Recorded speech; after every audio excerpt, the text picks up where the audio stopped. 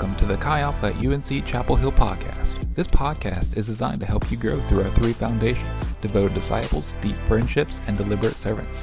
We hope you enjoy this message and that it encourages you in your spiritual growth.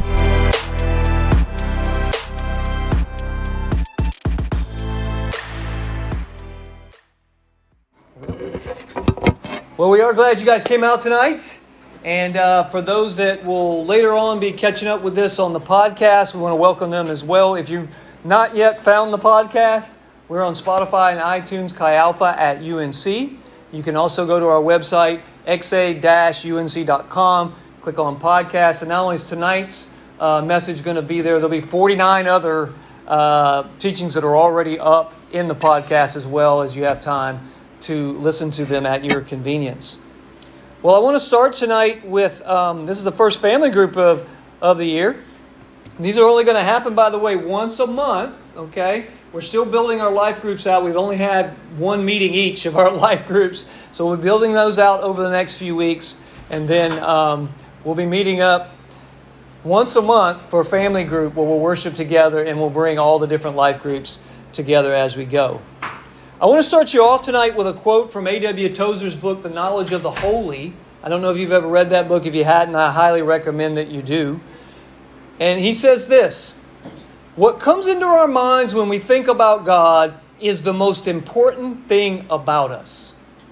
I'm going to take a moment just to read that again, and I want you to just kind of ponder what he's saying there, and we'll break it out. What comes into our minds when we think about God is the most important thing about us. I find this statement to be very true. Why? Because whether you believe in God when you think about Him, or you don't believe in God, or somewhere in between, maybe you think God set the world in motion and stepped back and He's kind of remote, right? And He doesn't intervene in the affairs of men. Wherever you fall on that spectrum, what you think about God will dictate how you view yourself, the values you hold, the decisions you make, the way you navigate relationships, whether that's romantic, family, or friendships, how you view the world as a whole. If you believe there's no God, then it's just up to you. If you believe there is a God that's removed, maybe you still think it's up to you. But if you believe in a God that actually comes and intervenes in our lives, then we have a different standard by which we'd have to follow that as well. But whatever you think about God shapes how you navigate your life, how you live your life. Genesis chapter 1, verse 27, we're going to start there tonight. So God created man in His own image. In the image of God He created him. Male and female He created them. Now when you read He created man in His own image, that's like mankind, humankind. Okay? We know that because the last part of the verse says male and female He created them. Everybody good with that? So He's not just referring to male status here, but He's referring to all humans. This is a very ancient story for when Genesis was written, and I would say it's probably hardwired into each and every one of us. And so He created us in His image. What does that mean? Well, it means that God designed humans to bear His image in the world. What does that mean? Well, that means God's character, God's nature, we are to carry with us and exhibit to those around us. So that makes sense to everybody? So we are designed and here to bear His image to those around us. But we run into a problem along the way. Now this is a tremendous responsibility and a tremendous freedom. And every time you see in the Bible, God gives human beings complete freedom. You can choose anything you want to choose. But He often couples that freedom with cautions, and consequences, so that we know when we're going to get outside of our boundary lines. And so in Genesis chapter 2, verses 16 and 17, we read, "And the Lord God commanded the man, saying, You may surely eat of every tree of the garden, but of the tree of the knowledge of good and evil you shall not eat. For in the day that you eat of it, you shall surely die." So there's a caution. God's saying you have complete freedom as my creation, as my image bearers. But there's also cautions and boundary lines that you are not to cross over, because negative things begin to happen when you get outside of those. We see that in Genesis chapter 3, verses 4 and 5. You guys may be very familiar with this. But the serpent said to the woman, "You will not surely die." So he immediately calls God a liar. God has said this. The woman has obviously repeated this to the serpent. And the serpent said, no, that's not what God said at all. For God knows, this is the serpent talking, that when you eat of it, your eyes will be opened. God's kept you in the dark. You're not really aware of what's going on. It's a familiar refrain today in our culture. Religion, God, Bible, that's keeping you don't see clearly. You don't understand what we've all evolved to. And he goes on to say, and you will be like God, knowing good and evil. Now, to be like God here is not talking about, he's twisting, he's warping the idea of being an image bearer, right? What he's claiming there, he says, if you will rebel against God and go against Him on this one particular thing, what you do then is you claim equal status. I will be like God as if I am another God. Okay? Knowing good and evil. And knowing good and evil in this context is more like the idea of deciding for yourself what's right and wrong, what's good and evil, having that ability and that power. Adam and Eve, when they made their choice to disobey God and eat from the tree that they were told not to, they realized their rebellion. Is an interesting thing that happens in the story, right? They find out what? They suddenly realize they're naked, which seems a bit odd, considering they've already been naked together for, we don't know exactly how long, but for a while. And then suddenly they realize they're naked. It's not really, I don't think, about their nakedness physically. It's about the vulnerability that they've suddenly discovered in themselves with each other and with God. They were suddenly vulnerable. So what made them vulnerable? I would put it to you this way. Think about it this way. When Adam and Eve made the decision, and they're both equally guilty in this, when they made a decision to go against God and determine for themselves what is good and evil, what is right and wrong, right? When they decided to take that for themselves, do you think the two of them just agreed on what that meant? Probably not. So what do you do when you're in a relationship with someone and suddenly you're not sure if the other person sees the things the way you see them or values the same things that you value?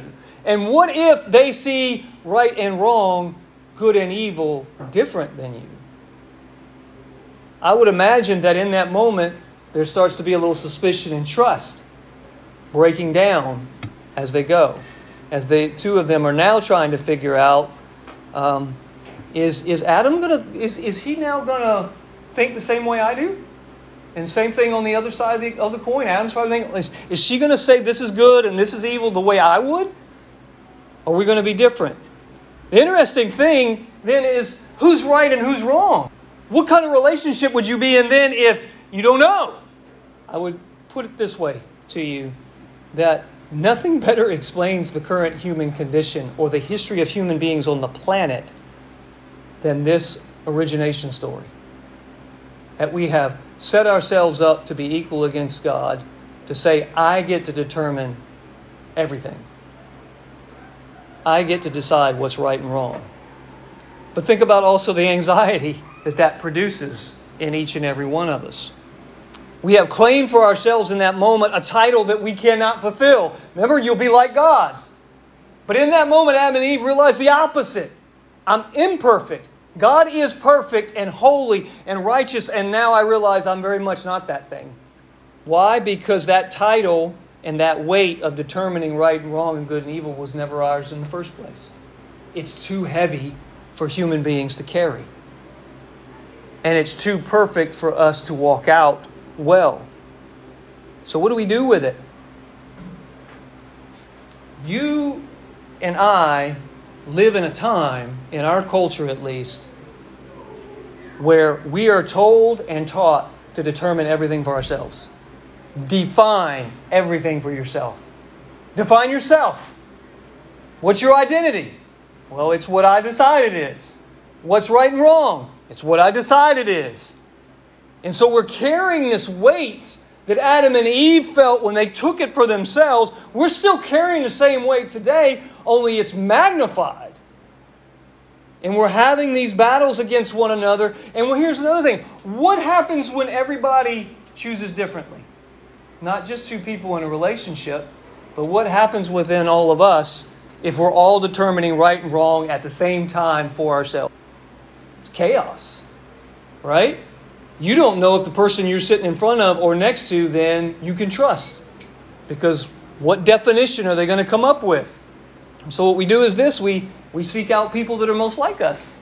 And those are the people we spend our time with. Whether it's on social media platforms or whether it's in person, we gravitate towards then people that are most like us because they're more likely to have the same value system and determine these same things that we would. And that can be a single person or a group of people. And what we do then is we try to democratize the truth.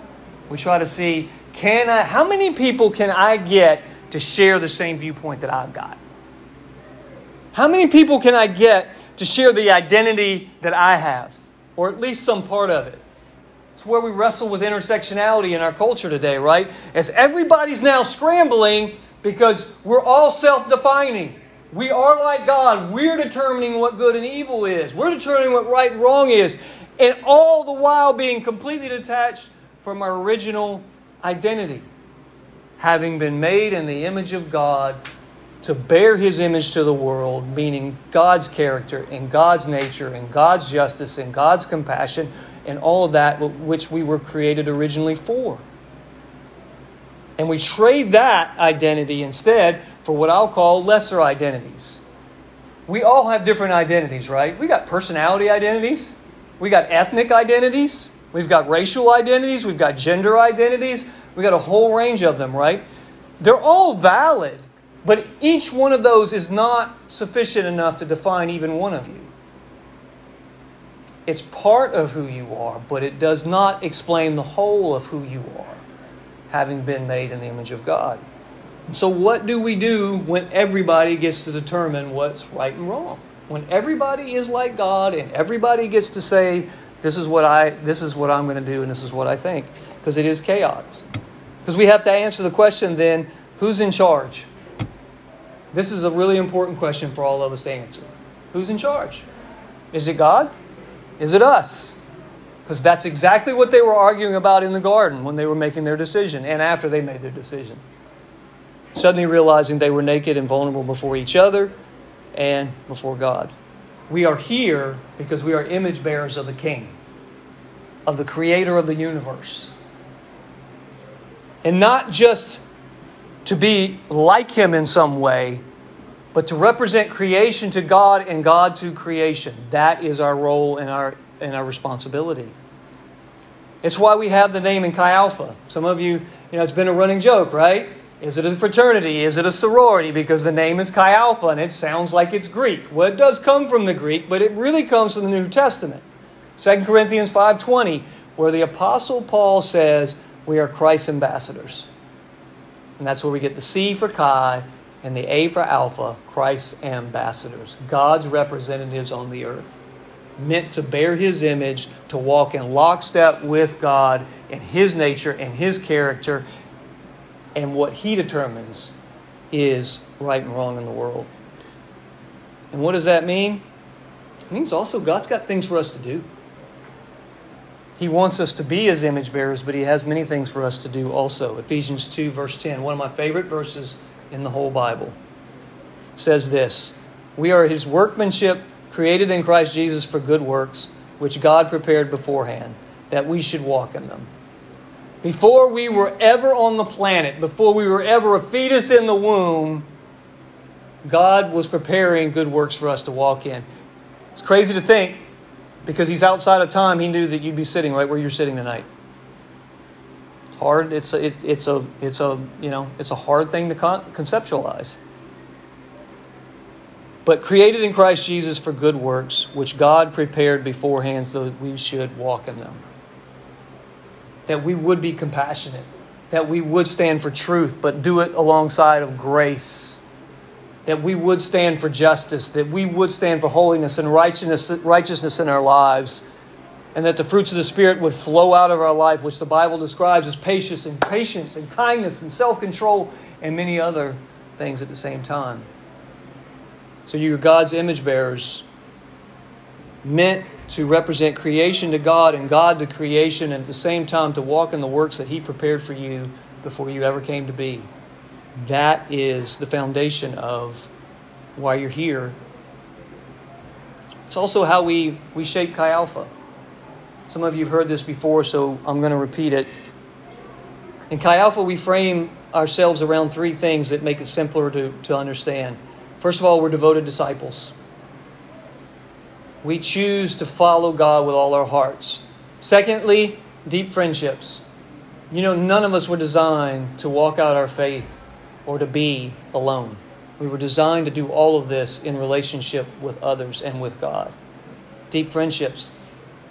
And all of that is meant to flow, it's not meant just for us, it's meant for others.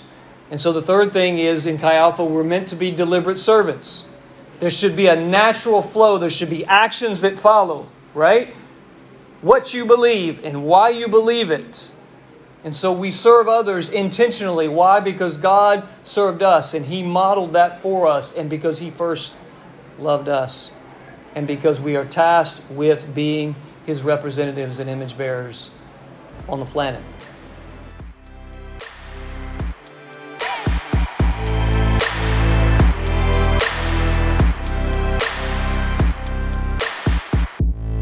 We hope you enjoyed today's message. For more information about our ministry, visit us on the web at www.xa-unc.com.